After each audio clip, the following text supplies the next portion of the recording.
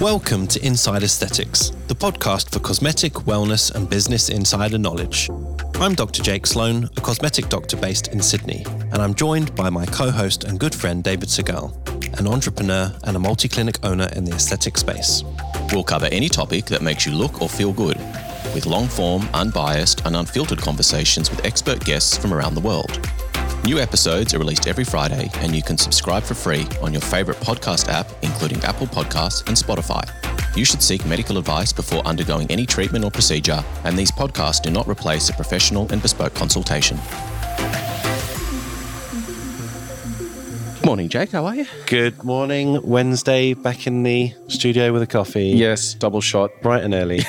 How are you? Good. How was the traffic getting over here this morning? Oh, it's fine. You know me. I get here early and sit there planning and doing admin and the furious stuff. The furious planner, and I'm fashionably, predictably, half an hour late, consistently late to my own house. Yeah. Well, if you don't realise, if you're new to the podcast, we're recording David's house, and he's still late. Don't quite understand how that works, but anyway, what were you doing? Oh, I was on a phone call this morning, and then I realised I hadn't shaved my head before I saw you, and that's normal. Yeah, I don't know. You definitely don't need to shave for me. I'm not judging. Since no one can see you. Well, we're recording these on YouTube. I mean, they'll be eventually going on there. Yes. But since I've just stopped working in all the clinics, it's almost like nothing happens anymore. It's almost like I'm either at 100 miles an hour or at zero. There's no in between. You've turned into a tramp, is what you're trying to say. More of a tramp. Actually, let's just reference what happened with YouTube, because there might be some people who were watching going, what the hell? Where'd they gone? We basically, we do and still want to carry on doing it. We struggled with the editing, and we didn't want to put out a product that wasn't consistent. Yeah. And so we took a bit of a hiatus. We're still recording all of the content, so it's still there and all saved. And we've finally found someone, fingers crossed, who's going to start doing the videos for us in January. Yeah, we'll mention his name if and when it gets up and running, but it seems like it's going to happen. Yeah, and we weren't sure if it was going to be successful, and now there's close to 500 subscribers. I mean, you know, who knows how these people come across? It's probably my mum 100 times. It's definitely not. If you look at the usernames, Okay. It's not. But I think what we might do is tweak it. So rather than, having two mini clips, maybe we'll just have first 10 minutes or so. Yeah. And then that will, as a teaser. If you like it, then you can listen to the rest of the podcast. Yeah. So, we're already almost halfway through November, kind of. So January's just around the corner. It's insane. It's going to be a very, very busy next year. I've got lots of conferences and things. Yeah, we might be going to Monaco together. Yeah. Well, not together. I'll see you there. I'm not going to get on the plane with you. We're not holding hands on the plane together. No, I can't deal with 24 hours of you.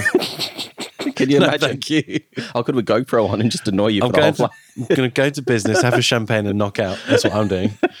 Am I allowed in yet? Have you worked out whether I'm allowed in? I don't know. I thought you were going to call them. I thought you said you had some contacts. Oh, yeah. No, I forgot. Well, yeah. Well, maybe someone can answer the question. DM us if you know the answer. Is David allowed to go to AMWC? Are non-medics allowed to go to the conference? Because I remember IMCAS last year, even registered nurses weren't allowed to go to some of the lectures. It was kind of weird, but I guess we have to respect other countries' rules. I hang out with so many doctors. I'm almost a doctor just by association. If I put it on my credit card, maybe. I'm a doctor of bonsai. Yeah, exactly. So why are we here today again? Because I ask myself that question every fucking day. That's a bit harsh. I really do. It's a bit harsh. Yeah. Well, in the last week or so, you guys would have noticed on the socials that we have kind of introduced a new concept, a new project that will sit alongside the podcast called the IA Business of Injecting Lives. So what is it? It was kind of your idea, but flesh it out for us. Well, as these discussions evolve and the podcast matures over time and we get to know our audience better, and we discuss all the topics in relation to clinical practice and so on and so forth, and questions keep coming up on the periphery around business. And we've done a few episodes where we've had people on like Bob Akmoini, we've had Jahan Kalanta, the lawyer, talking about business-related and legal-related issues with running a clinical business in this space. And it became really obvious to us that whilst there's a gluttony of clinical training, webinars, training days, like everyone's training and promoting education when it comes to clinical application of this industry.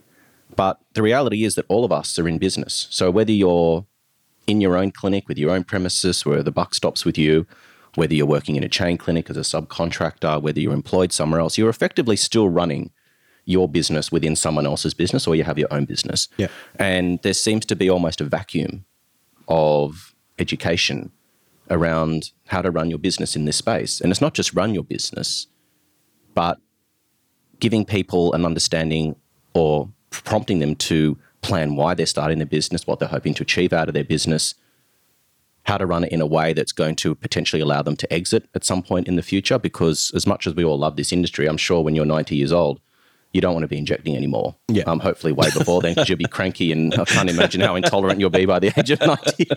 If people think you're arrogant now, wait till you're 90. Get some stem cells in me, I reckon it'll be all right.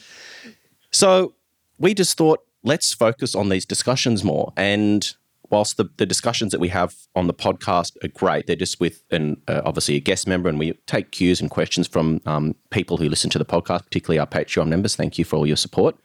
But these Zoom live chats just came up as an idea of something we can make interactive. Yeah. So allowing people to join, send through questions, topics they'd like to cover, and interact. So I will be leading these discussions, but I'd like them very much to be a community-based discussion where we talk about the challenges that we're having in our businesses, the fears, the disasters, any stories that have worked, strategies they want to share, because that's how we're all going to become better as an industry, is to prop each other up, learn from our experiences. And we've spoken about this hundreds and hundreds of times.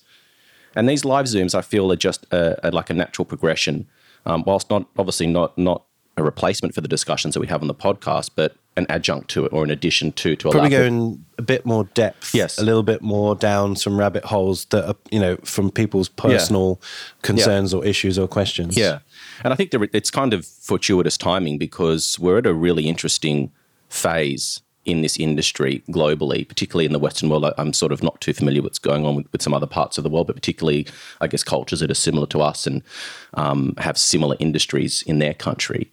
We've been in this. It's a term called almost like a false economy. It's because we've had such great economic conditions for such a long time, like low interest rates, and I'll get into what that means, low inflation, people with disposable income, these treatments becoming more advanced, more popular, more acceptable.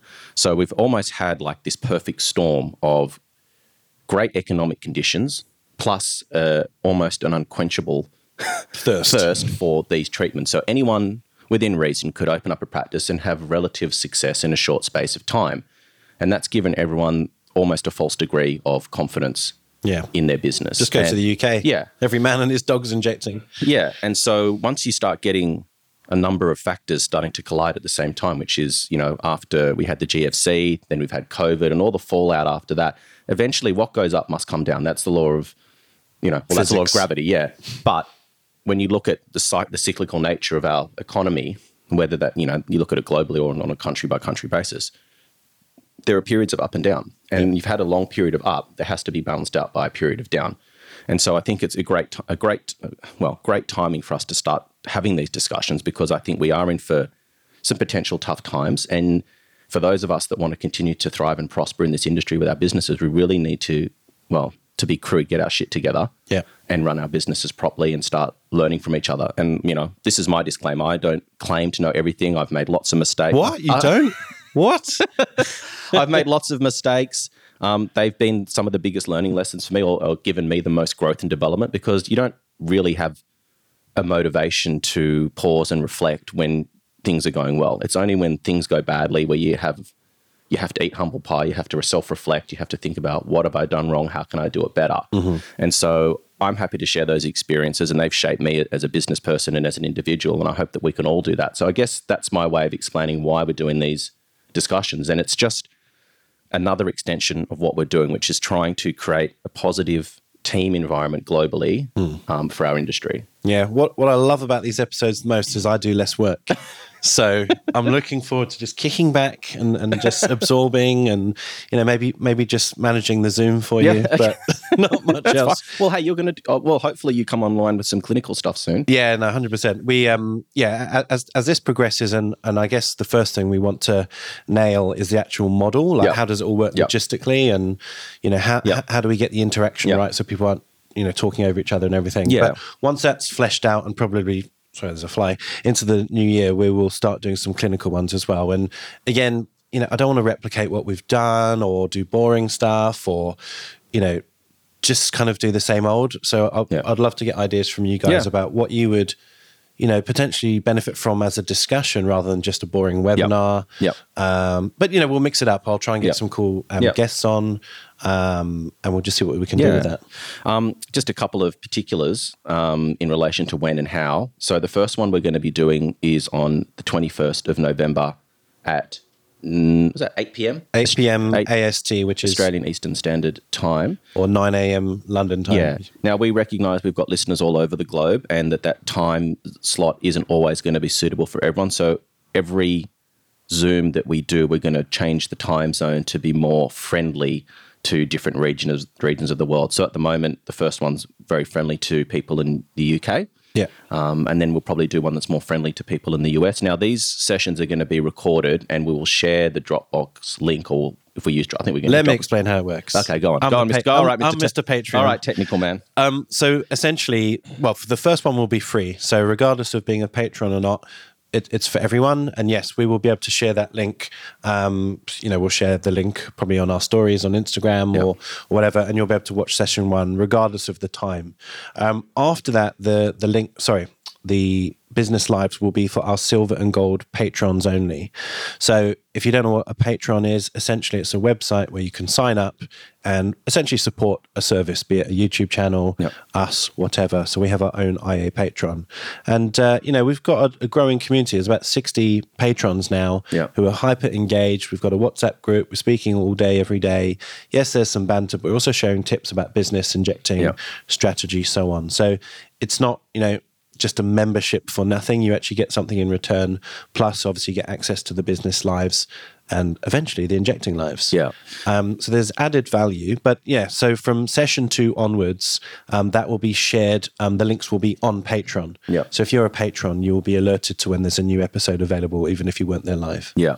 Something else I wanted to mention as well is that we're going to be having subject matter experts on as well. So it's not just going to be me. So some of our past guests that have come on, so for example, the lawyer that we had on, the funny guy with the moustache that's got the big TikTok account, his name's Jahan Kalanta. He's a lawyer here in Sydney that I've known for a long time, and he specialises in medico-legal work. And he came onto our podcast and had a chat around what it looks like when someone like him is trying to sue a doctor or a nurse for, I think he terrified everyone. He terrified everyone. And, I think sometimes it's good to be scared so that you're motivated to look at your own practice and work out where your shortcomings are in terms of your compliance and the way you're doing business. So we thought we might get people like that back on to answer specific questions and engage with with all the audience that's joined up to the live chat. So it's not just going to be me. It's going to be me sprinkled in with other people who have been on before or potentially will be on in the future to discuss very specific niche topics. Do you think maybe we could almost do some mini business of injecting episodes where we invite, a listener on with their own personal situation? It may make sense to do a little bit of planning prior, just sending you some high level information prior. So it's, do a bit of research. But, so if you want to come on and share a particular issue, story, you've got staffing issues or annoying patients or something specific to business, maybe that would work as well.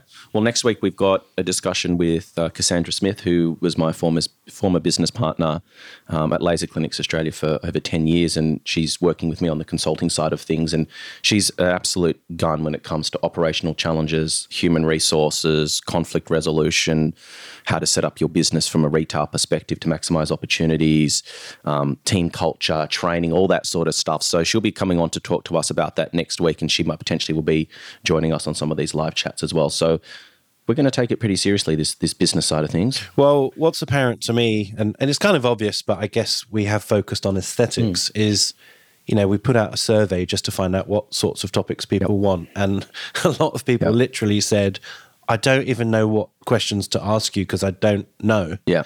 So people feel that, unconfident with this sort of topic, that I think, this is going to be hugely, important. Yes, we can talk about rheology and fillers and blah, blah, blah, but I think everyone's kind of doing that pretty well. Mm-hmm. But it, like you said, it's the other side of things where people are potentially, risking, let alone just not doing it well, but they're potentially at risk. Oh, absolutely. Should we just mention quickly where people can go and register for interest in the first one? This podcast is out on the 18th, so the lives start in just 3 days' time, but you can still sign up. So if you go to World Wide Web, insideaesthetics.com/business, just scroll down and there's a sign up form. Just fill it out. It'll take you 2 minutes and then we'll loop you in and send you a Zoom link. So to get back to what you were saying before, yes, these are aesthetic practices that we're all running, but at the end of the day, they're still businesses. We're not here for free. We expect to get paid for what we do. And so when you put your heart and soul and your finances into a project and you start this living, breathing entity, which is a business, we need to learn how to take care of it. And there's no shame in saying, I don't know, because the reality is that unless you've been in business or you've had some sort of business training, how would you know? Correct. There's no shame in that. And the first step to being able to learn is to be able to say, look, I really don't know what I don't know, but I'm willing to learn and I need to accept that this is a reality of what I need to do every day. I need to understand my business as well as my injecting. Can I ask you, because you've mentored a number of people already now, and I'm assuming there's some common themes, but it sounds so obvious, but have you asked the injectors, why are you doing this? Like, I don't mean injecting, but I mean, why are you embarking on setting up, a clinic or a chain or like whatever you're doing? Like, do they even know? Do they have a clear strategy? Mostly no. Mostly not really. Some do, but others don't. And, some of the conversations I'm having with people now is they've gotten to a point in their career with their business and they've worked out that, hey, I'm getting to, 50 or 60 or whatever it is, years of old age, and I've decided that I might have only 10 years left of wanting to do this or 5 years left. Or, I've just had grandkids, something's changed in my life, I want to change my focus, I love injecting, but I'd like to be able to step back and still earn income from this business or be able to potentially sell this business, or it's an asset that you've created. And it's almost like panic stations at that point, which is that's finally dawned upon them that there's a challenge in front of them and they're kind of lost as to how to deal with it. So I think most people get into these businesses almost, well, let's rewind a little bit and just sort of talk about the industry. And I sort of alluded to it sort of earlier in the conversation. We've had such a tremendous phase of growth and almost everyone you spoke to in this industry was successful. Obviously to varying degrees, like everything in life, but everyone was doing well. Everyone was putting up the new car they were buying 12 months after their business and, very proud of their achievements. But in some ways, it's almost been a byproduct of just the trajectory and the momentum that the industry has had. Maybe we could just explain that very, or maybe it's an Australian-centric last 10 years. We can't speak for other countries, but essentially 10 years ago or 15 years ago, Bobac started what has now become the world's most successful franchise or chain. Which is Laser Clinics Australia, and since then, effectively in every Australian town and city, there are numerous similar-looking carbon copy chains, if you want to call it that, plus, of course, all the standalone boutiques. And it's a very, very saturated market, and it's grown rapidly. So you're basically saying up until maybe even this year, there was just this unquenchable appetite where customers were easy to come across. You could set up, didn't have to think too hard or know too much about business or advertising. And now that's not happening. Well, there's still room for people to be successful, but it's not as idiot-proof as what it used to be. You actually have to have a strategy and, it's not just hoping for the best because hope isn't a strategy. And so if you look at other competitive industries, I look at the retail clothing industry or food, it's really competitive. The number of businesses that you see open and then close within 12 months, it's ruthless. And that's because it's so competitive. And the reason that happens is because the barriers to entry are low. And what do I mean by that? It means that to set up like a retail business, like whether it be food or like a clothes shop or whatever it is, you don't need to have any particular special skill set. You don't need any expensive equipment. It's not a complicated business model to understand. So therefore, lots of people do it. Everyone wears clothes. Everyone needs clothes. It's everyone needs food. Everyone needs food. These are sort of almost commodity kind of industries. Well, look, you've owned clinics and shops, and I've never done that, and who knows whether I will. But I've often wondered, even in the mall where you used to work, opposite there used to be sort of a retail space that often changed, and it was always a cafe of some description. And I always said to myself, why are they doing the same thing over and over and over again when it's never worked? Yeah. And also, just from a logistical perspective, let's say the rent is, I don't know, $1,000 a week. I don't know what it is, but let's say it is. How many cups of coffee do you have to sell just to cover your rent, let alone pay your staff, have the lights on, buy your stock? It's hard. Yeah, I think most people are very much like the idea of being their own boss. Yeah. And being able to call their own shots, make their own decisions, go on holidays when they want, buy what products they want, offer the service that they want. People like the ability of control. Yes. And that's great. That's admirable. I mean, I have that. But that's not free. That comes at a cost, and the cost is risk. But where I was going with it is, if we translate this to injectors, again, you'll tell us because you're the mentor, but when people go, I've set up a clinic in wherever, back of a beauty salon, I'm doing injecting, presumably your sort of question is, well, why? What's your point of difference? Yeah. What are you doing that nurse whoever is not doing down the road? You could set up a coffee cart at the back of a hairdressing salon. There's nothing stopping you from doing it. I don't know if there's anything, as long as you've got, from a medical perspective and a compliance regulatory perspective, you're ticking all the boxes. You can set up one of these businesses wherever you want. Yes. That doesn't mean it's right. It doesn't mean it's going to be successful. And it doesn't mean it's something you're going to be able to sell or get a passive income out of. I mean, do you think that people are a little bit naive? For example, they take a box of fillers and a card reader and basically set up and say, I'm in business. Yeah. But is that a little bit too short-sighted? Look, I'm sure there's people that have taken that approach that have been successful, but I would say the number of people that have tried that approach that haven't been successful would dwarf those that have. Right. So, I mean, let's just rewind a minute, just for a minute, and just talk about how we got here. So we spoke about the economy. We spoke about the fact that we've had this growing demand that we couldn't keep up with. So everyone was busy and everyone was successful. And you sort of mentioned that Bobac and Laser Clinics Australia sort of changed the landscape of how this industry was being run here in Australia. And now that's sort of spreading out to the rest of the world as they sort of grow and expand overseas. Yes. But up until that point, like when I started in the industry, these treatments were only available for people that were very wealthy or famous. They were done in the cover of night, small, dark alleyways and like sort of all cloak and dagger. It was very much the dark arts. Yes. And it was expensive. Yeah. And these treatments started off in doctors' clinics, particularly like places like plastic surgeons, and then those plastic surgeons would have nurses working for them. And then they almost the plastic surgeons, as far as I'm aware, if anyone wants to correct me on this, feel free, but my knowledge is that the plastic surgeons here in Australia almost created the nurse injectors to a certain degree for the most part. They were working within their clinics. Then Bobac came along and thought, hey, why don't we provide all the infrastructure and all of the back-end support with the medical side of things and make these really affordable and accessible to everyone. And that just went ballistic. And it's changed the face of this industry forever. And so we've been through this rapid growth phase where all these clinics have opened up. There's been all these nurses that have actually started joining the industry with the intention of becoming injectors, people that have transitioned out of the public health system into the private sector in this space because it's lucrative. It's, the hours are a lot more nice to deal with, and night shifts and all those sorts of things. So that's expanded.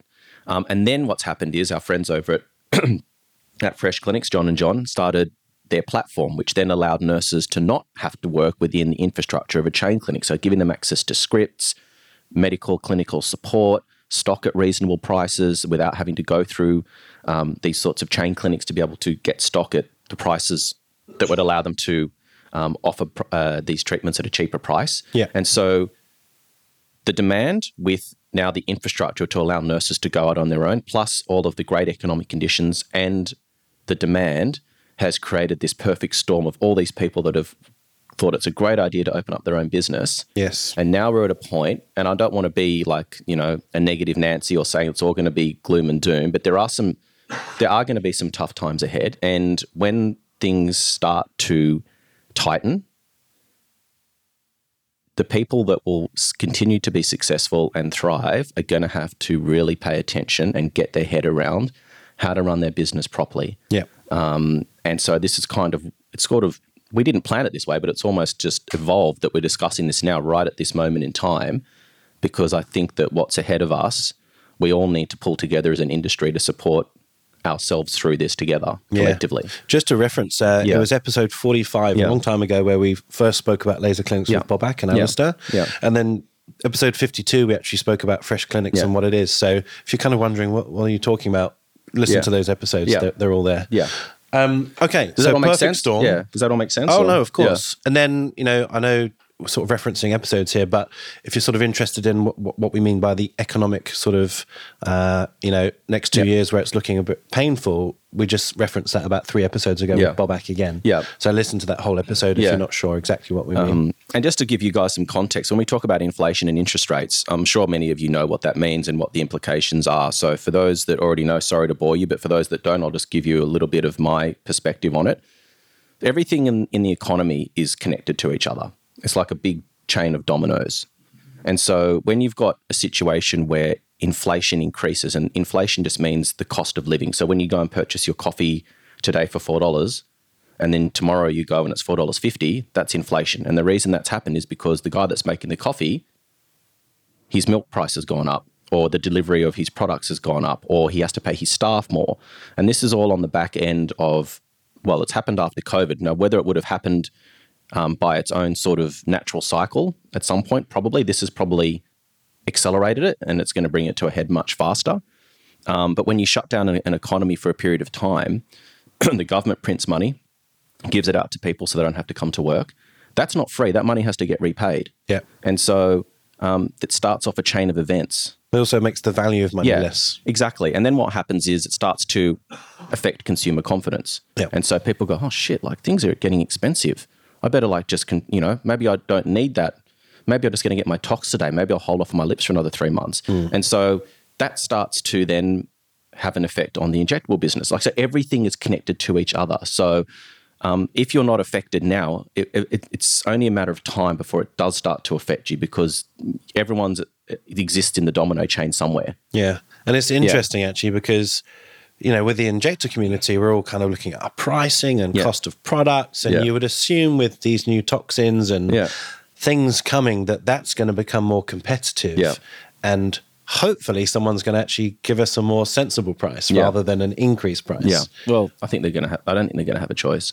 I think interesting times. And then you've got interest rates.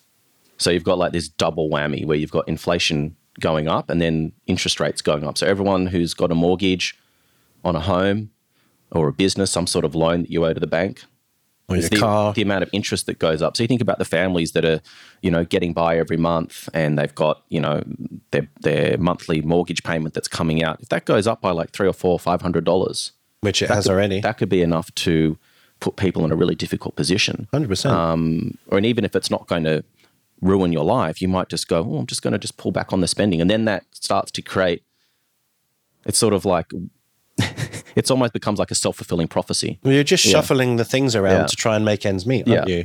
So the bottom line is that's what's happening. That's kind of why we got here. And it doesn't mean it's all doom and gloom. It just means we need to be hyper-aware and clever about how we're running our businesses and have a strategy and lean on each other for support. So when you have been speaking to people about their own businesses, what are their common anxieties or barriers? Why are they in this position where they're like, fuck, I've set up this thing and I don't know what I'm doing? How did they get there? As I said, I think people started these businesses without it's all very exciting. Like, you register your company. I got some filler. You register your company, and you set it all up and it's all great. And I think that it's almost like you're getting on a train and this train starts off slow, but then it's all, before you know it, it's traveling at 200 miles an hour. And then you're thinking, how the fuck do I get off this thing? Or how do I drive it? And it's like, by the time that happens, it's everything's moving so fast, you sort of become overwhelmed with the inertia.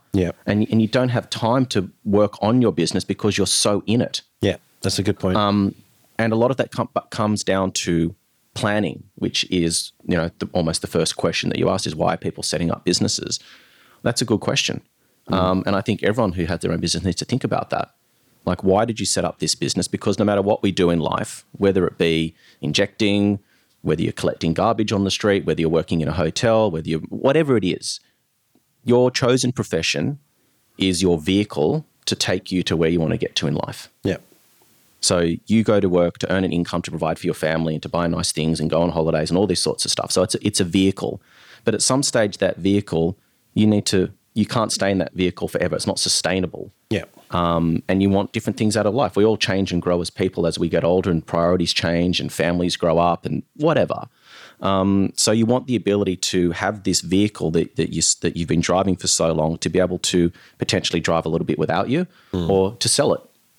And unless you've put in all of the measures that make a business saleable, or to be able to step back so that it's not 100% reliant on you, so you can start earning what's known as passive income, which means passive, the clue's in the name. You don't have to essentially be doing all the work for it. So even though you're still responsible and looking over the business, it's earning income when you're not physically injecting a patient. So you could be in Monaco and having someone in your business, or the business is still producing revenue for you. And that's like the ultimate thing that you want. It's like there's no prize for working the hardest. It's about working the smartest. Definitely. It's interesting. You and I were at the IS Clinical party this week, the 20th anniversary. That was quite fun. Yeah. And I got talking to a new injector. She was lovely. I won't mention her name, but she's a new nurse injector and still training under a doctor. Yeah. So she's not sort of, seeing patients yet.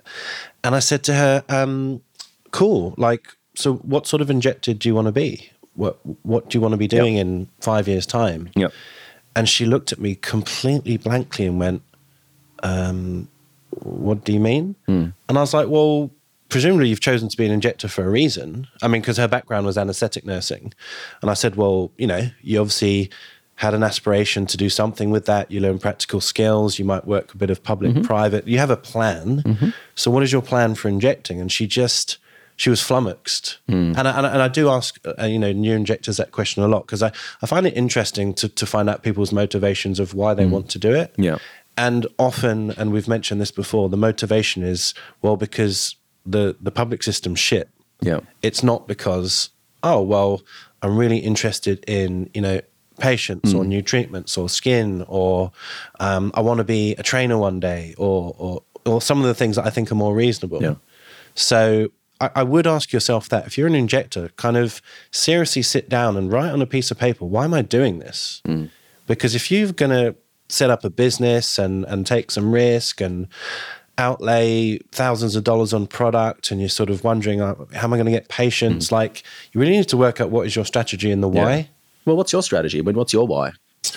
So there was a bit of burnout there. I'm happy to admit I was, after a decade of being chewed through the public system, I was totally fed up. But I had been injecting for as long as I'd been a doctor. So it wasn't sort of a U-turn. I just sort of did more of the injecting.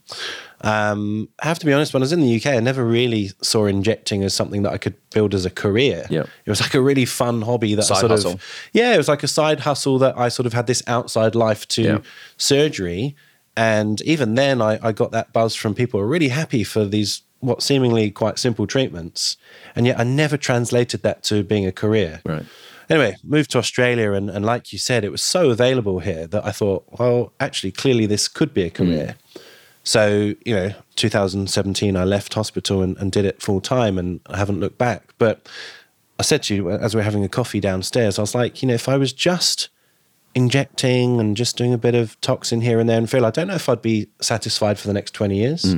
So I sort of said to myself, well, how do I get into teaching, training, key opinion leading, whatever you want to call it? Because to me, that's challenging. I mean, yesterday I was desperately trying to finish a talk for the CMAC talk in a couple of weeks. And, whilst that's sort of added pressure and you've got to work outside of work, I'm challenging myself. I'm looking at the literature, the data. I'm wondering, well, if I can't teach this, how can I treat people? Yeah. So you're constantly challenging yourself. And I find that really, I'm a bit of a goal-orientated person. I like having a carrot for myself. Yeah. And if that carrot is travel, training, meeting people, networking, which comes with training, then I think that's a good aspiration. Yeah. Now, I know training's not for everyone, and there can only be a certain number of trainers. So I'm not saying you have to be a trainer, but, work out what it is. Do you want to be this big, all-singing, all-dancing injector? Or are you, there's nothing wrong with being a really steady Eddie who's just seeing people regularly, doing simple treatments, but is really happy with that. Yeah. But work out what your motivation is, because if you don't, you never really here nor there. You can't have a social media strategy if you don't know what you are. Yeah. And that's one of the common questions. What do I do? What do I post? When do I post? It's like, well, what are you trying to say? Yeah. What message do you want to say? Because you were saying downstairs, well, just don't post. If it stresses you out, just don't do it. Yeah. So yeah. It's the sheeple effect. People, inherently as human beings, we follow the crowd. We have this internal sort of mechanism that encourages us to comply with what most other people are doing. Yeah. And so, as you said, people, social media is not your thing, then don't do it just because everyone else is doing it, because you're not being real and it's not your strength. Yeah. Don't post for the sake of posting, because now we've gotten to a point where we've got so many accounts. And I mean, if I look at them, I can't even tell them apart sometimes from each other. All look the same. Same type of photos, same kind of captions, and it's just noise. Yeah. It doesn't cut through. I can't stand it. I'm hardly on Instagram. You probably don't know if people realise, but I'm posting infrequently because it bores the hell out of me. Yeah, and I think it's losing some of its cachet. I think that people are starting to realise that, it's all a little bit too much, and it's people becoming professional Instagram posters and making videos and trying to be funny and grab attention almost out of desperation. Yeah. And it doesn't resonate with me. And I'm sure there's a lot of patients it doesn't resonate with. And it's also, unless you started an account a number of years ago and have a huge following, like it's hard. It's so saturated now. It's hard to sort of get that cut through. I agree. So I think Instagram's a bit lost at the moment. Yeah. It's sort of not sure what it is. Yeah.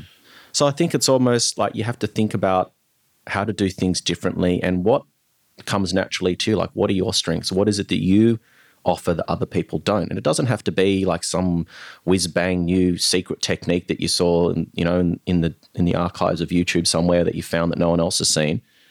Like, what is it about the experience your patients have with you, the way that you treat them, the way that you consult them, the way that you make them feel when you're treating them, the way that you promote your business through word of mouth referrals, the way that you treat your staff, the culture that you have within your business. All of these things are far more powerful than a clever Instagram post that just grabs attention. Yeah. So don't feel, my sort of advice on this is, don't feel compelled to do that because everyone else is. Do what comes naturally to you and where your natural strengths are. Yeah. Yeah. Do you think that... Sorry, just to say, there's plenty of successful injectors who don't even have Instagram accounts or social media accounts. Yes. They're aberration. They're not like everywhere, but they exist and they do it well and they know their strengths. They know their strategy. They're not after hundreds of likes and comments.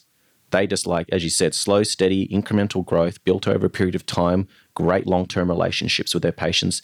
If you do your job properly, you shouldn't need any more patients after 2 or 3 years. Yeah. Really. Yeah. Because if you're doing a great job, your best source of new patients are existing patients telling their friends to come and see you. Yeah. Do you think, I mean, you've managed probably hundreds of injectors in your time. Mm-hmm. Do you have this concept that there's a bit of an ego on injectors' shoulder, that they want to be the queen, the lip king? Yeah. Like, do you think that that's natural progression, or do you think that there's a time and a place for it? Look, I think it's good to have confidence and to be out and proud about things that you do really well. But in terms of that whole concept of just wanting to be Insta-famous or self-proclamation, I think it's starting to wear thin on people, to be honest with you. Yeah. I mean, obviously some people are just a bit crazy, but I do think there's a little bit of, because we're so unregulated, we have no qualifications, no syllabus, there's almost a little bit of people trying to qualify themselves as, I've done all this stuff and I've done a course with whoever, and you're almost having to like signpost why you're the best. Yeah. It's kind of a bit ridiculous. Well, like, you can't imagine a surgeon sort of saying, I'm the appendix king. Because I train with, this surgeon. It's ridiculous when you think about it that way. But it's the nature of our industry. It's not I guess for many of us, it's become a need, not a want, because we've become so reliant that these are almost become necessary treatments in our eyes as patients. Yeah. But at the end of the day, people don't get their appendix out by choice. So patients come whether they like it or not because they've been referred by their GP or like, do you know what I mean? So it's different because general medicine is need based. Bad example. Yeah. I was not saying what you're saying is wrong. I just think that, so when you've got people that don't actually need something, they're wanting something, you need to convince them why they need it and why they should come to you. Yeah. Yeah. All right. Well, you certainly don't hear, Warwick Nettle saying, I'm the facelift king. No. His work speaks for itself and whatever. Mm-hmm. That's a plastic surgeon here in Sydney for anyone that doesn't know the reference. Yeah, sorry. Okay, and another common theme, I don't know if, again, this is Australian specific, but you have, new injectors, they start at, a chain as a common place of starting, and then they sort of go, I want to branch out now, and this is where they start thinking of setting up a business. But I've never sort of understood how to connect the dots because, you've been a business owner and you've got an injector who you want to mold and grow and to be good, but there's always, you're going to have a brain drain where they're always going to want to leave. Yeah. So how would you, let's sort of talk as a clinic owner now, how do you incentivize someone to not want to set up a business and actually stay? So we're working under the scenario that I'm not working in a franchise model and I've got complete control of whatever I want. You don't even have to be in a chain. You could be running a clinic and you just got a good little group of injectors and you don't want them to leave. I think you need to hire people that are on the same journey as you. And so the interview process or the getting to know you process is really important. And that the clinical side of things is put that aside from it. Let's assume for the sake of this discussion that everyone that you're talking to is almost equally competent from a clinical application perspective, right? So you're looking for someone that aligns with your ethics as a business owner or as a provider of these treatments. So even though I'm not a doctor or a nurse, I understand what sensible, responsible treatment looks like. I understand what the importance of compliance means to my business, not only to me as an individual, but also to the injector and the reputation, and it has a lot of implications. Yeah. First step, find out what people's motivations are, and work out whether you're aligned on the common basics like human ethics and career goals potentially. That's a good place to start. So, are we aligned on what I think's right and wrong? I mean, joking aside, I've been in interviews with you when we've interviewed other injectors and so on. Like, how do you do that? Because, they give you a CV, they tell you some shit about what they've done. But really, I mean, are you on a 3-month trial before you make a decision to keep that injector? This whole sort of formal process of interviews, I think, from my perspective, I think is a crock. You can fake an interview. The proof's in the pudding. The proof's in the pudding. And I think that once you start, for me, when I'm interviewing people, I try and keep it very casual and informal because I want to get to know this person. I can read your CV. I can see the stuff you've done. I'm going to call your references. I'm going to make sure that what you've said is legit. Let's just put that aside. I want to know who you are. Has someone ever lied about their references? All the time. All the time. What sort of stuff? Oh, just places they say they've worked. They were this and that. They were like, they weren't in the position that they said they were. They were effectively asked to leave, but they resigned before. Like, just all sorts of stuff. Like, because people don't think a lot of people don't check references, and that's a big thing as well. Like, always check references because a lot of time people put them there, references on request and all this. Call those references. Don't just assume because they've written them down and provided them to you that everything's honky-dory. Like 50% of the time, it's not the case. Yeah. They haven't been 100% honest with you. They weren't as amazing as they said they were. Like, I don't understand why I've been guilty of it before, and I don't even understand why I didn't call those references. And every time you do, you go, fuck, I'm an idiot. How did I get here? Call references. So get to know the person, because if you sit and have a casual conversation with someone, because once you start that formal engagement process of wanting to, so tell me about a time when you overcame 3 challenges, or like how you, it's all bullshit. It doesn't mean anything. People can make up whatever they want. What you need to do is get that person to be relaxed, take them into a casual environment. This is my strategy. Yeah. Get to know them. What do you do on the weekends? What do you like to do for fun? Just get them talking about themselves. Listen for clues. What type of person are they? Are they someone that goes out and parties every weekend and gets on it and is going to turn up on Monday with a hanger or a pinger still in their system? Yeah, a pinger. Sorry, that's an ecstasy tablet for anyone that's not Australian. Do you know what I mean? You look at their social media, get to know who this person is. That will give you some clues as to whether you're aligned on where you're going in life and sort of what it is you're hoping to achieve. So, for me, drop the formal process, get to know that person on an individual level, find out what their motivations are. So the first step is, if you can find that person you're aligned with, it's like the first tick. This person's sensible, they're nice, they're reliable, they understand, we're aligned on ethics and basic business and clinical standards. Great. And then it's about finding out what that person wants for themselves in the future. Because if someone's great at what they do, eventually two things are going to happen. One, someone's going to poach them and offer them a better deal. Two, they're going to go, I'm going to start my own business. Yeah. And so almost having those discussions, like everyone wants to avoid the elephant in the room and not have these discussions because they don't want to offend or they don't. Ask those questions. What is it that you want to do with your career eventually? You know, if you do want to move on, that's fine. You might be okay with that, but at least you can plan for it. It's when someone pulls the rug out from under you when you don't see it coming. Yeah. And you don't have that relationship where people feel like they can come in. Because a lot of people don't, and especially these days, people don't like confrontation.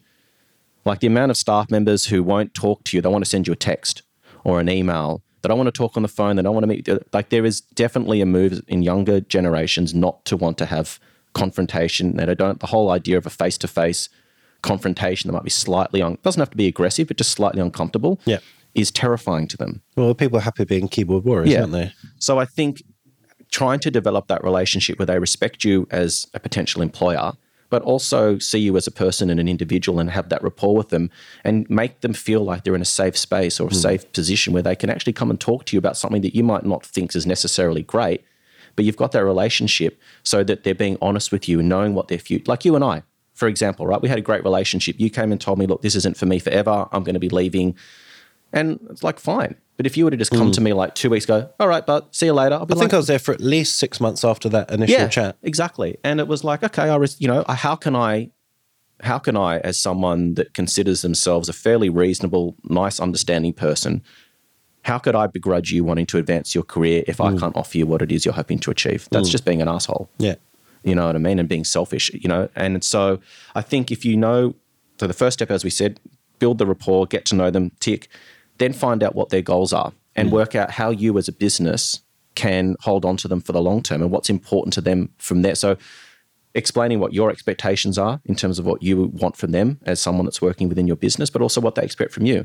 They want career development. Do they want to have their own business eventually? Would they like to potentially look at getting some sort of profit share or ownership capacity in your business? Do you want to expand your business so that you replicate your brand and create another location somewhere else? Yeah. Because your best people are going to come from within. And we saw a great example with Jess and Maria just 2 episodes ago. Exactly. Someone that started Great example. Yeah, exactly. So these discussions up front are important and giving people a plan for their future, because a lot of the time people just come in and work, but people never know when their next promotion's coming. They don't know what their boss is thinking. They don't know how certain their future is. Lay the cards out on the table. What's reasonable to put in a contract that, it's not so rigid that, you're sort of saying, if you set up within 5 kilometers, we're going to kill you. Yeah. But what's reasonable? You're talking about restraints? Yeah. I mean, the genesis of restraints are really to stop someone leaving your business and doing damage or affecting your business's ability to run and reducing its profit or turnover. Yeah. So it's not designed to stop you being able to operate in the same space and earning an income for yourself. That's not what it's designed to do. So, for example, if you open up, what is reasonable? Depends. There's so many varying factors. If you live in a country town where there's very few people and you open up 1 kilometre or 2 kilometres away or 3 kilometres away, that still might be really, really close because you've got such a low density of people. Yes. And there's not that many options. There's not, someone even knowing 2 kilometers away could be hugely catastrophic to your business. Whereas if you're in like the center of like Manhattan, for example, and there's like thousands of providers everywhere and there's millions of people, that might not be a big deal. Yeah. So it's about what's reasonable. And so it's a very hard question to answer, but it's not designed to stop you earning an income. And as a general rule, if something like this ever went to court, the court is generally going to side with the smaller, like the person that's not Goliath. The employee. And they're not going to side with the big company or the big corporate, behemoth. They're going to go with the person that's trying to go out and earn an income for themselves. So the restraints are generally very hard to enforce unless they're considered to be very reasonable. I only mention that for the listeners because it's quite common here. If you work for a corporation or a franchise, that it's specifically in your contract that it's almost like injectors feel a little bit ring-fenced. Yeah. That they can't really do anything outside of a perimeter. Just something for a little tip for anyone who's listening. Just because something's written in a contract doesn't mean it's legally enforceable. And what do I mean by that? So if I write a contract between you and I, Jake, and I say, you can't inject anywhere in Sydney ever again, and you sign it, If you challenge that and that went to court, a judge would look at that and just throw it out and go, "That's ridiculous. See you later. This is nonsense." So that's something to think about. A lot of these big corporations will write all these, draconian restraints and hardcore restraints in there that you get, and they almost act as a deterrent of trying to deter you from challenging them. But I guess my question is, these things get signed. It doesn't matter. But should the injector, prior to engaging or working, say, look, I've got just a query about this paragraph, or I've shown it to my lawyer and they don't think that's reasonable? Or, I mean, would you do that prior for due diligence? Yeah, for sure. I mean, absolutely. I mean, just because you sign it doesn't mean anything. I mean, it does mean something, but it doesn't mean it can't be thrown out or that it's not enforceable if it actually gets tested. But it's a bit of a gamble. You don't explore it is a gamble, but I think if before you sign any contract, you should be talking to a lawyer. Yeah. I'm relatively savvy on some things, and I still get a lawyer to check stuff because you sometimes don't think about the implications, and also you're emotionally involved in the process. You need someone looking at this who doesn't have anything to gain or lose from the outcome. They're not emotionally invested. Yeah. And we all get emotionally. We're humans. We're emotional creatures. There's always emotion. Yeah. We make the decision with logic and with emotion, then we use logic to try and justify the reasons why we do or don't do things. Yeah. Yeah. I got a question. So have that conversation up front. And if you do think it's unreasonable, negotiate it at the time. Yeah. And say, look, I won't do this. I won't poach. I think this 3 kilometer rule is ridiculous. I can't agree to that. But what I can agree to is that I won't contact any clients. I won't put any posts up on social media when I leave. I won't take any of your and I won't set up in the mall or whatever. Yeah, exactly. And say, well, I'm prepared to agree to this. I'm not prepared to agree to that because that's not reasonable, but I'm prepared to agree to these reasonable things. And this is my commitment to you. Yeah. People just need to start talking to each other and being reasonable rather than pulling out their shotguns. Yeah, I think it's good compromise. We're trying to keep this high level, so we're not going to go into any specific detail, but I want to ask you. Yeah. You didn't go to uni? No, I did, but I didn't finish. You kind of dropped out. So, same thing. Yeah. So how did you learn? And more to the point, why did you learn? Okay, so this is what my dad taught me. If you become the average, and this is not just his brilliance, I'm sure he's heard this from someone else because I've heard it from multiple sources, but he was the first person that told me this, was that you become the average of the people you spend the most time with. Yeah. God forbid that you're going to hang around me and absorb anything from me. Yeah. And so how did I learn? Through surrounding myself with people who are smarter than me, who are more successful than me, that had made more mistakes than me. And just by the process of osmosis, you start to get influenced by the way they talk, the decisions that they make, that, if they're someone that's charitable and, open and willing to share, they'll give you advice. Yeah. You need mentors. I've got mentors. Everyone needs someone in their life or people in their life who have been down that road, who've got life experiences. It doesn't have to be in exactly the same industry, but no matter what industry you're in, the same sort of human and business principles apply to everything. Yeah. And so if you can find those people and surround yourself with them, it's like if you're the smartest person in the room, it's time to change rooms. 100%. It gets boring. It does. Yeah. And so, if you're hanging out with dropkicks and people that are out partying every weekend and negative influences and just toxic, you'll become that person because you just can't help it. Yeah. And so that's how I learned, through mistakes and through being humble enough to say, I don't know, what would you do here? What's your advice? And then you get to a point where you start to become competent in it, and then it's your turn. It's your turn to give back. It's your turn to then pay it forward and share your knowledge and advice so that you're affording people the same opportunities that you had. Well, what I find fascinating, and again, this is a bit of an insight for the listeners, every time I've sat down to try and do any work with you, whether it's planning a podcast or a strategy, you've got an attention span of a fly. Yeah. 2 minutes, you're doing something different or changing the subject or on your phone, or so you've got a lot of knowledge and you've run businesses and stuff. So clearly something clicked with you. Yeah. So what was it that attracted you to running businesses? Because you weren't, you told us in episode 1 what your background was, but why did you decide to own businesses? It wasn't a conscious. What were your challenges? Well, it wasn't a conscious decision. It sort of just happened, really. I don't like being answerable to people. And I like to definitely doesn't. And I'd like to be in control of my own destiny. So for me, it was just a process of elimination. I mean, I got fired from so many. I mean, I got expelled from 4 kindergartens. Kindergarten? Yeah. What the hell were you doing? I wouldn't sleep. Throwing custard at people. I threw an apple at a teacher.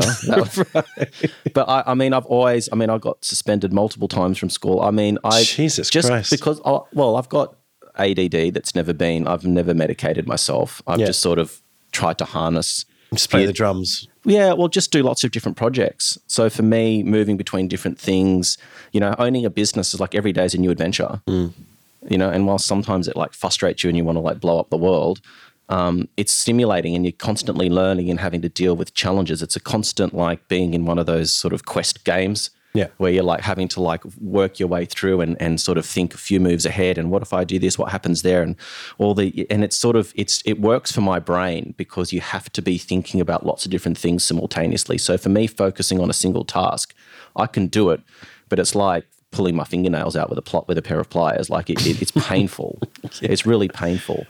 But everyone's got strengths and weaknesses, and you need to learn what works for your sensibilities and what comes naturally to you. Trying to become, this whole concept of find your weaknesses and work on them. Yeah, great. But why not get better at what you're already good at and then work with other people that complement your skill set? So, did you do any courses, anything online, YouTube channels? How did you learn the core, education? You can self-learn to an extent, but you're running businesses, you're paying people salaries, and all the rest of it. You must have like done something formal or not? I mean, I did study business at university, but I didn't complete because I just got bored and think. But honestly, in retrospect, it taught me nothing. Right. Really, because all of the like technical side of things, like how to read a balance sheet, how to understand the way the economy works, all those sorts of things, you can sort of teach yourself to a certain degree. I mean, everyone's got a supercomputer in their pocket where you can access every information since the dawn of time, essentially, within a second. But it's all those intangibles of actually being in the situation and learning as you go. It's almost like baptism by fire. Like you've got to go through those experiences, because even if you read about these experiences in a textbook, there's no emotion involved in reading about someone else's experience. Yeah.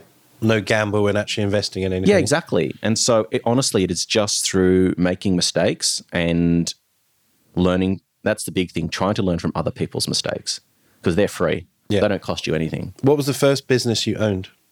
I started importing lasers from overseas in Asia and selling them to doctors here in Australia when the aesthetics industry was just getting started. And I didn't have any concept of tax back then. I was just an employee up until that point. So every week I just got money in my bank account and the tax got paid. I went to King's Cross and got smashed at the end of the week. So when it came to running my own business, we were like making all this money and we were like just living. I was in my early mid-20s. Were you still living with your parents, or were you out?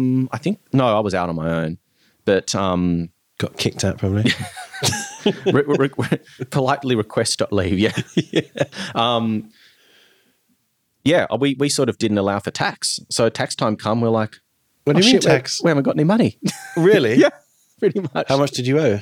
I think it was like $100,000 or something. And that this is going back like 20 years ago. That was probably worth a lot more. A lot of money. And so... But when you say we, you and... I had a business partner, yeah. Who was that? Oh, well, I can't even remember his name now, to be honest with you. Okay, you're not in touch? No, I haven't spoken to him in ages. Andrew, I think his name was. Okay. It was a lot, and so many things have happened in that intervening period. Right. But it was an absolute disaster. So what did you do? Like, so, if you owe someone $100,000... we had to like basically shut down the company, and we say to the government, we basically had to... Like, really? Yeah. Okay, well, that's a good first mistake to own up to. Yeah, exactly. So, I mean, but that was just, I didn't have any mentors back then. I didn't know anything about anything. Look, I actually think that's a very common business issue. People don't understand, company structures and tax and their liabilities or whatever. Yeah. So maybe that would be something to explore earlier on in the business lives. For sure. And I could even get someone on who's an expert. I mean, I can explain it to a degree, but I can definitely get people on that can go in depth about, financial analysis of sort of P&Ls and balance sheets and cash flow analysis and forecasting and all that kind of stuff, because it is important to know, even if you don't do it all the time, you need to have a plan. Yeah. And your plan can change. That's okay. Just because you say this is where you want to be or this is your short and long-term plans, that might change next year. That's okay, but you need to be running towards something. Yeah. And have a goal. I've sort of noted that we were going to keep this high level, but we've gone really deep on a couple. What else do we want to? Anyway, basically, we wanted to introduce the concept of what the business lives will be and why we're doing it. Yeah. So I think we've pretty much done that. Okay. Hopefully, there'll be less talking from me and more talking from other people. Yeah, 100%. What are the other big ones that people are asking about? Because we've had a number of people that have registered for the first live already. Well, so the main topics that we're not going to cover today, but just to give you a flavour of what's coming, branding and sort of PR, and I guess tacked onto that is social media, but they are different. We just mentioned business structures, tax, accounting, tax deductibles, all that kind of stuff. That's a big topic in itself. Then, of course, social media on its own, what channels, why, how do you plan it? Do you outsource? Do you do it yourself? All of that kind of stuff. How to attract patients. And I guess that's a big one. Digital marketing comes with that. Again, they're separate but similar. Then there's, I guess, how do you run your business? And the big topic that keeps on coming up, this was in our Patreon just last week in our chat, deposits, booking systems, valuing your time, how to set your rules and your prices and your boundaries. All of that sort of comes under one roof to an extent. Then, of course, pricing, costs, profits, managing cash flow, even how do you pay or what should you pay yourself as a salary if you're a business. So that's another kind of bracket. And then we've sort of touched on this when you're talking about Cassandra, but employing staff, how to motivate people, attract injectors or therapists, I guess, how to set a career for your staff and how to retain them, and also what's the right time to expand or grow or hire or fire. All of that. And then there's a couple of niche things that have cropped up where GPs have specifically said, I'm sort of dabbling with aesthetics, but I'm kind of in this no man's land where I'm kind of a GP, but I don't know what I am. And similar for dentists, dentists seem to be, growing in sort of comfort level of offering aesthetics in their practice here in Australia. I know it's common elsewhere, but they still sort of feel like the outliers. They sort of feel like in this grey zone where they lack support from anyone, explicitly. Like, they can listen to podcasts and stuff, but it's actually very hard for dentists to get formal training through any of the companies. I wonder why that is. Well, for a number of years, it's because the dental board themselves weren't supporting dentists.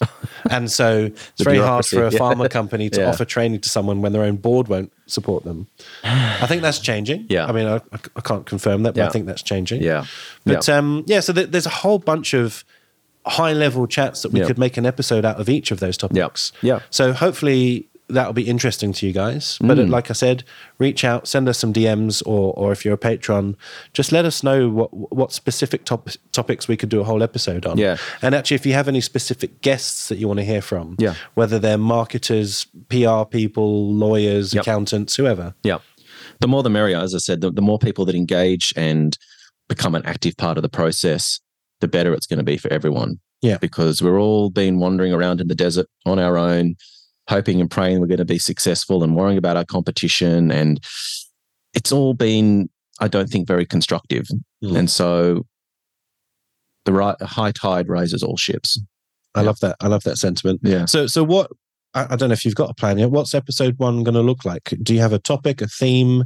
How's it going to run? I've put together like a list of, I think we'll start at the beginning, which is like, why do you get into this business? What did you hope to achieve? How do you see yourself potentially exiting this business or turning it into a vehicle that can provide passive income for you? I think that's a good place to start at the beginning because, as you said, most people start these businesses without understanding why they did it. It's just felt like a natural progression or following what other people are doing and thinking it's a good idea without thinking through the logistics of how they're going to stand out from the crowd and how they're going to turn this into a success for the long term. And so I think that's a good place to start. But I can bring up the topics that I've put up for what's coming. Just whilst you're thinking about that, this is sort of to try and help make the talks more engaging, but also, I guess, just some general advice. There'll be a lot of people who aren't comfortable sharing. They want to sit in the background and listen to everyone's stories. But I think it'll be more valuable if you actually, engage and ask some questions yourself, because we can give you more specific advice that way. But also, just from a general thing, I meet a lot of injectors who just hop from course to course to course to course, but they never put it into action. They want a lot of advice, but they're not sort of linking that into real life. Yeah. So I think, at some point you have to bite the bullet and be like, okay, I have to have the confidence to put what I want to do into action. Do you meet that? You meet injectors who sort of, they understand all the theory, but they don't have the confidence to. Yeah, of course. And I think that's why this sort of movement's so important, because the more people that share and the more people that are open, the more it'll encourage other people to share. You almost create this momentum, this sort of wave of everyone wanting to engage collectively and in a positive way. So, we've all been through this. We're all learning. We're all made mistakes. We're all going to make mistakes in the future. But the more that you are open and willing to share and engage, it'll give other people confidence to do the same.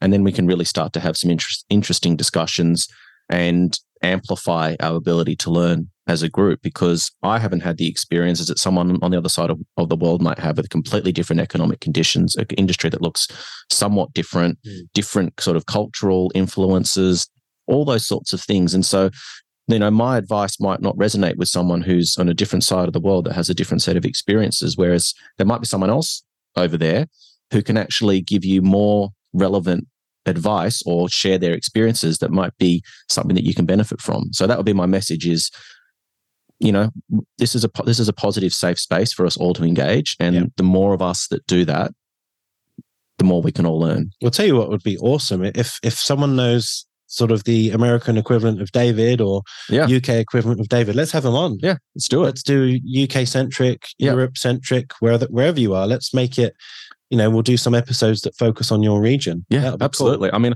I there are KOLs for injectables galore.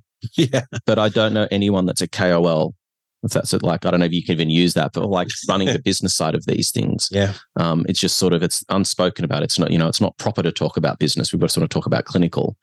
But we're not working for free. We're all here to provide for our families and our own futures. So there should be, and if anyone's listening, I'm definitely not putting my hand up, but there definitely needs to be more of a focus on this if we want this industry to thrive into the future for as many of us as possible. Definitely. I couldn't find the rest of those topics, but that is the first one that we're starting with, which is the motivations for the why, and then how to think about the why better. It's going to be exciting. I'm looking forward to it.